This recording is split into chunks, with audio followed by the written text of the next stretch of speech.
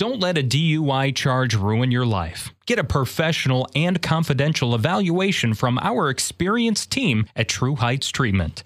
Our evaluations are accepted by the majority of courts in the state of Illinois and provide a comprehensive assessment of your substance use patterns and potential treatment needs. Get the help you need today and start your path to a brighter future.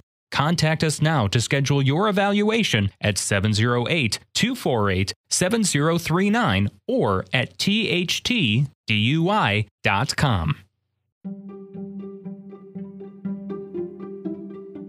The George Brassey podcast is made possible with funding provided from Brassey Global Strategies, LLC, a leading political consulting, public policy, government affairs, and research firm. Are you interested in running for elected office? Need advice? Call or email George 708-769-5015. Brassey Global Strategies 1 at gmail.com.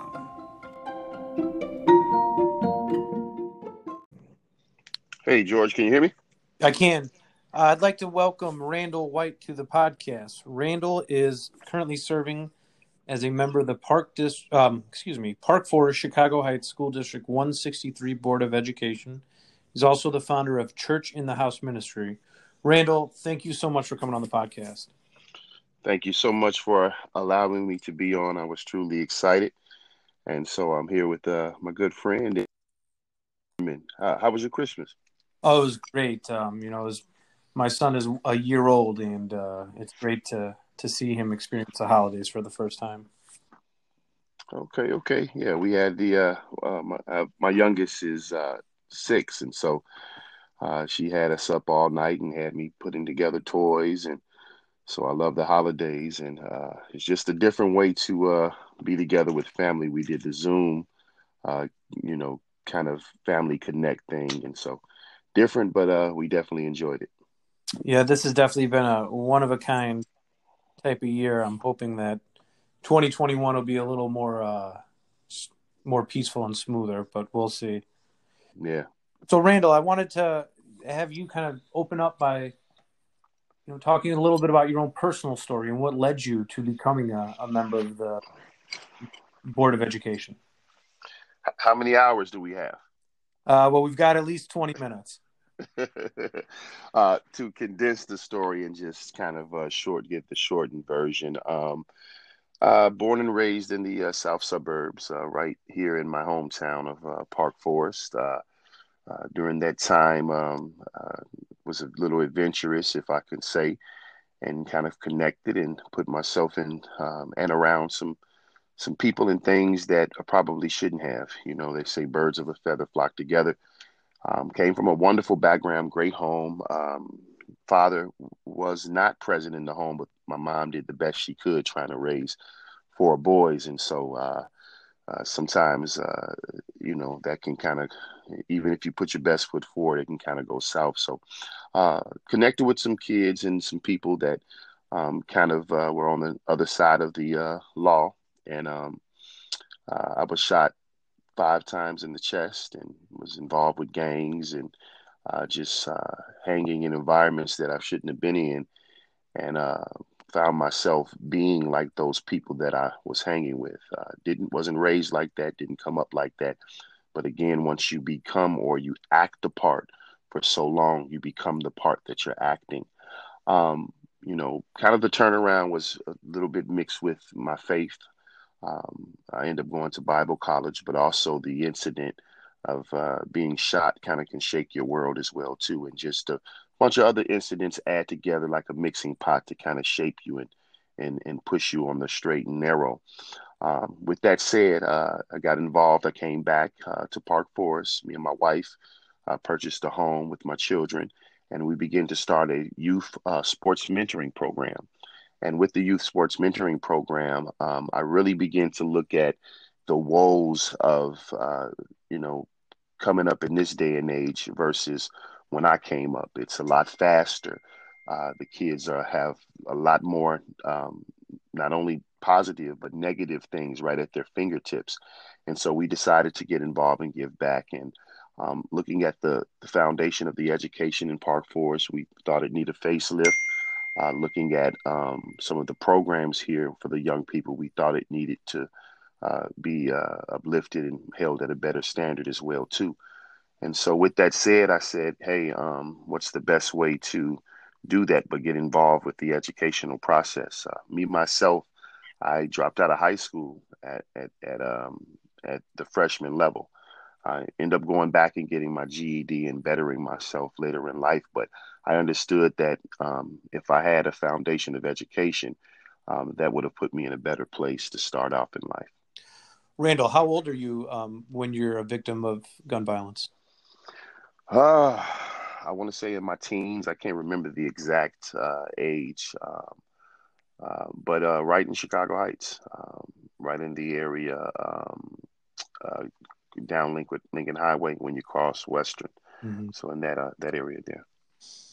How does being a personal survivor of gun violence influence your ways of understanding kind of the issues with gun culture and violence in the streets? That's a great question. It's twofold for me. Understanding that guns are a problem, and most of the time they find their way in the hands of the young people, and especially those in the inner city.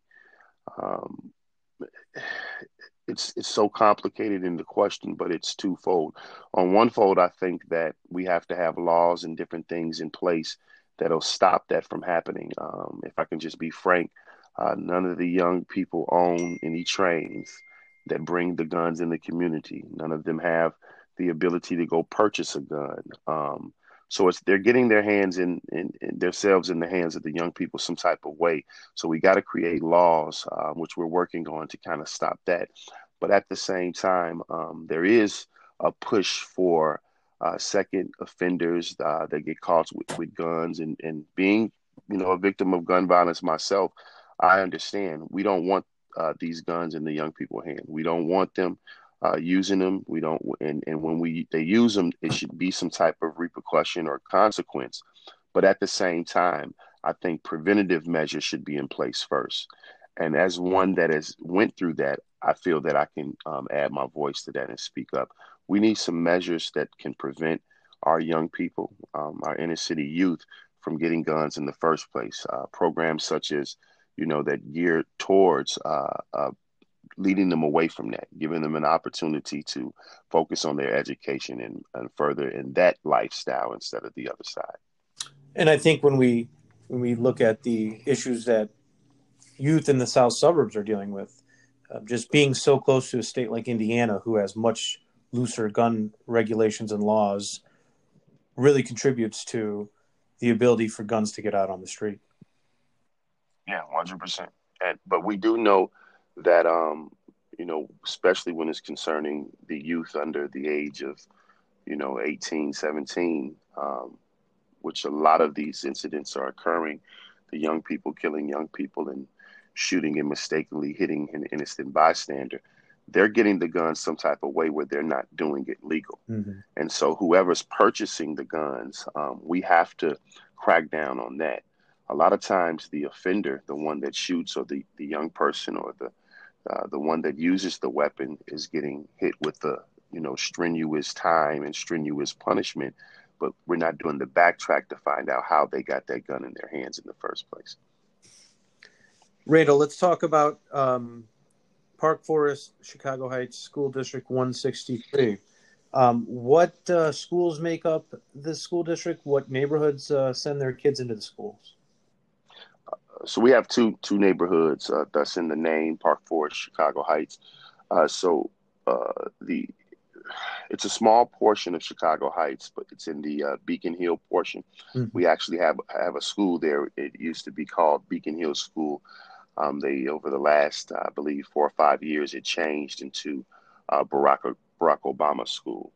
And then we have 4 other schools as well in our charge. We have Mohawk, we have 21st Century, we have Black Hawk, and then we have Michelle Obama. And those other 4 schools are in the Park Forest area. So it makes up the Park Forest and Chicago Heights community. Are all for the schools, are they all kindergarten through eighth grade, or do they separate out at a certain point? Yes, sir. They're all kindergarten through eighth, K through eighth, and they feed into which once was Rich East, that was right here in Park Forest, and also parts of Park Forest feeds into Rich Central as well too. So since Rich East is now closed, are all or a majority of the kids going to end up at Central for high school that go to 163? I believe they split it up because now we of course lost one high school regrettably. They split them up between South and Central now, and they changed and rebranded district. They don't no longer have the names that they once had, but I think it's Rich Township High Schools, and they're split up between the two. When the high school board was voting to consolidate, you were one of the biggest critics of that. How did that inform your understanding of school board politics? That's a great question too, and I'm still learning that aspect of school board politics. I thought getting into it, it was about the education of the kids and the connecting the community, and not knocking those board members at all, but politics is a part of it, and understanding politics and learning how to connect with people, I think it would have helped a little bit more. I believe what happened in Park Forest was a problem, but at one time it was a good problem. Our previous mayor made sure that the politics that's outside of the community wouldn't get in. And so he allowed Park Forest to be a nonpartisan community. He kind of did the Heisman towards anyone, the Heisman hand towards anyone that would come in and try to bring, that type of style of politics in to where it was a monopoly and, certain friends with friends and connections. But the problem with that happened was anytime you have a closed fist, you can't get nothing in, but you can't get anything out. So what I believe that our current board had no relationships with other board members, had no, I'm sorry, trustees within the village, had no relationships with other trustees from other communities where they could have made phone calls and weighed in on discussions. And so it was no involvement with Park Forest's leadership when they considered closing Rich East. And not understanding the effects that it would do to a community over a 5-period year, how the taxes would, be affected behind that, how the property value would be affected behind that. And I believe that politics would have played a good part in this situation, because the good part of politics is having the ability to connect with people and sit down at the table and reason and come up with ideas that will be equitable for both parties. What would you like to see done at the Rich East campus? I would, perfect world, I want to bring the legacy and the history back to Rich East that I once experienced, that my son had the opportunity to be one of the last classes of, where I had the opportunity to be one of the last coaches for the junior varsity team. And so many people before me came through and experienced the green and gold. That we call the Rich East colors. If we can get that school back open, I think that it was a tragedy. I think it was a mistake. I think the numbers in which they showed as far as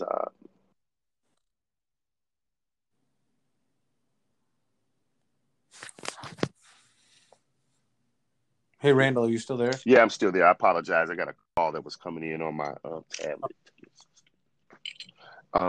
Yeah, so my apologies again.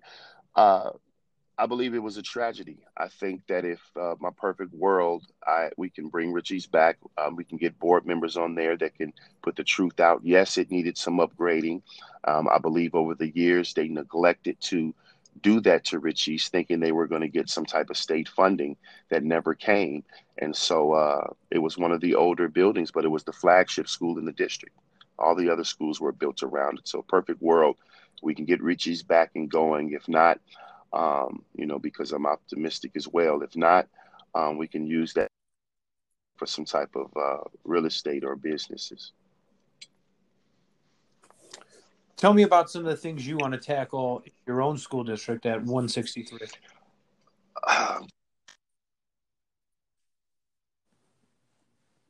Straightforward. We have to get some of those administrative salaries down. We just passed taxes, and I'm sorry, we just raised taxes here in Park Forest, and I think that was another tragedy in the midst of a pandemic and the economic deprived times that we're living in. I don't think the answer is always going to the people to get them to give more. I think the answer sometimes is with any corporation, you look within first. And like it or not, school boards are a corporation. They're paid hundreds and hundreds of thousands of dollars in salaries and programming and different things to keep the school functioning. But at the same time, when you have uh, it, it, we have about three superintendents, if I can just speak. Um, I don't know if should be the norm. I think one, even maybe two. And again, not trying to speak to someone and say their job is not needed, but at the same time, I think that we should look within and trim some of the fat within us first before we go out to the people.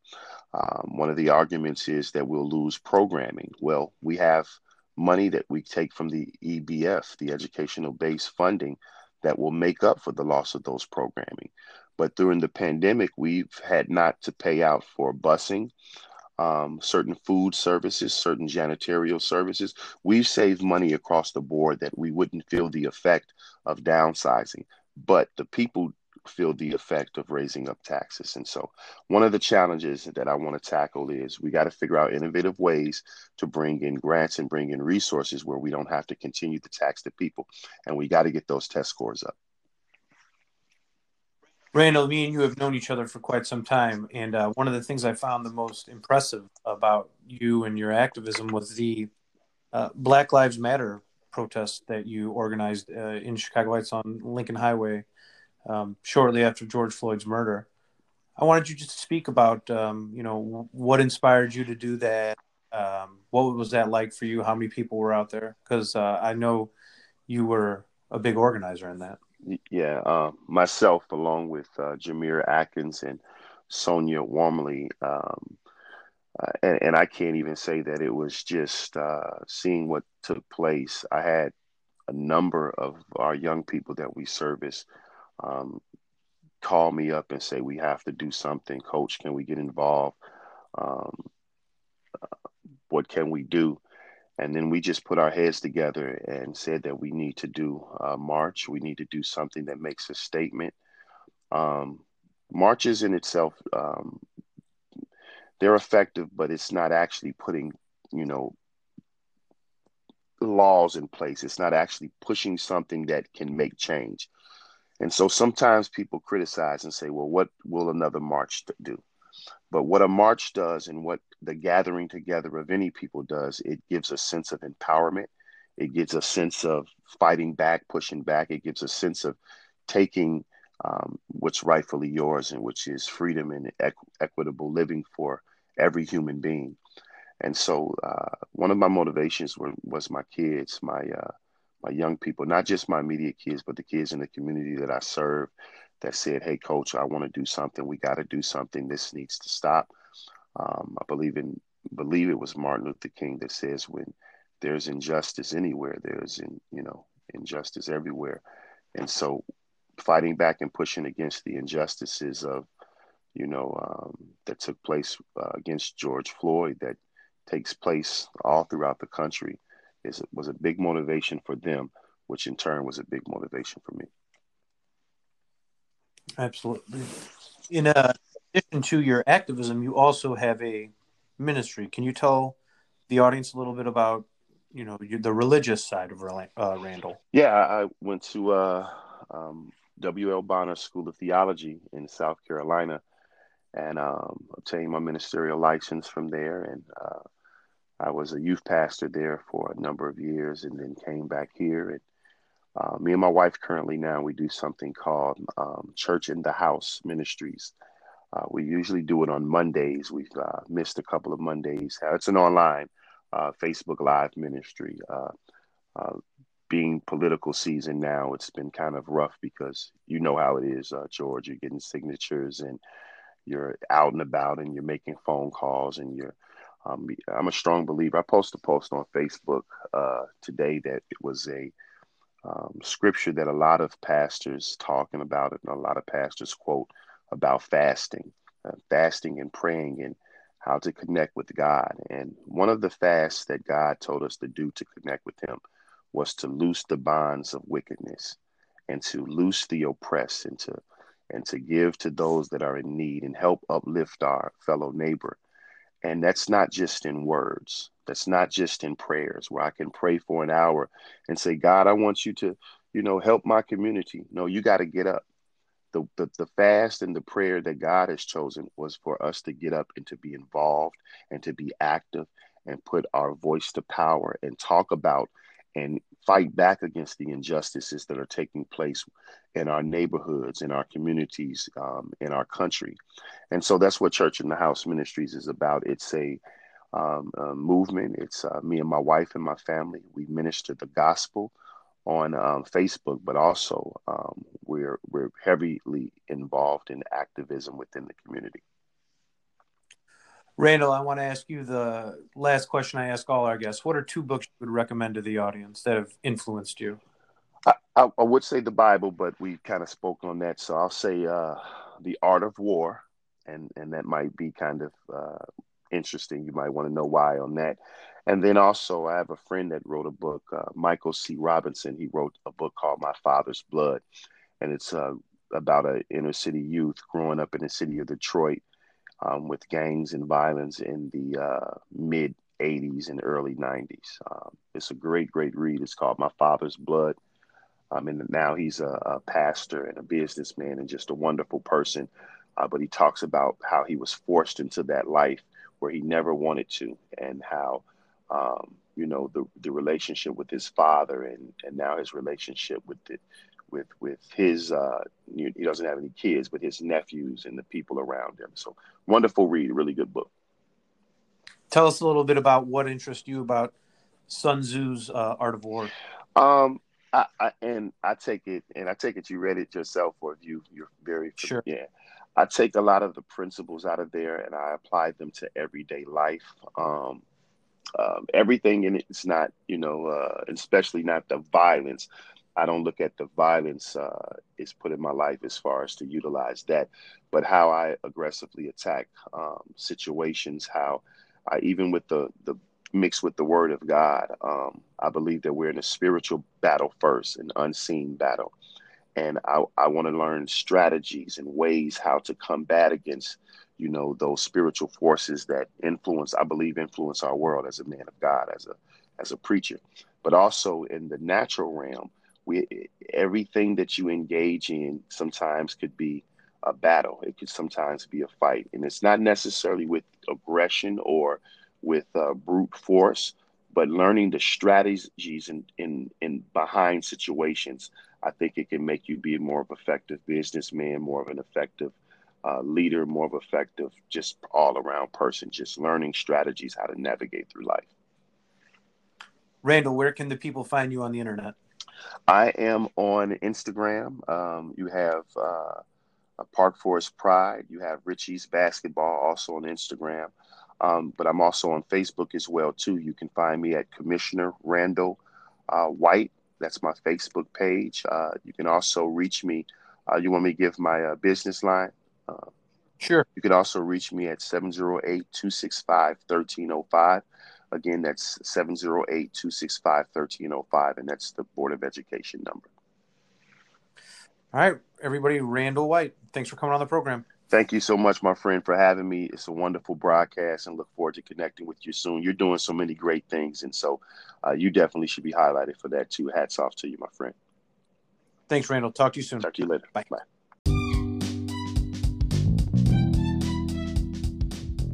Help George stay on the Chicago Heights City Council. Go and donate today at tinyurl.com/AldermanGeorge 2023. Begin to transform your life and work towards inner peace with expert psychotherapy. At True Heights Treatment, our experienced therapists provide personalized, compassionate care to help you overcome life's challenges and reach your goals. Whether you're struggling with depression, anxiety, relationship issues, or other mental health concerns, our team is here to support you. With a warm and welcoming in-person and virtual office atmosphere and a commitment to person-centered and evidence-based treatments, we are dedicated to helping you address your life's challenges. Contact us now to schedule your first session at 708-248-7039 or online at trueheightstx.com. Book your appointment today and start your journey towards a happier, healthier life.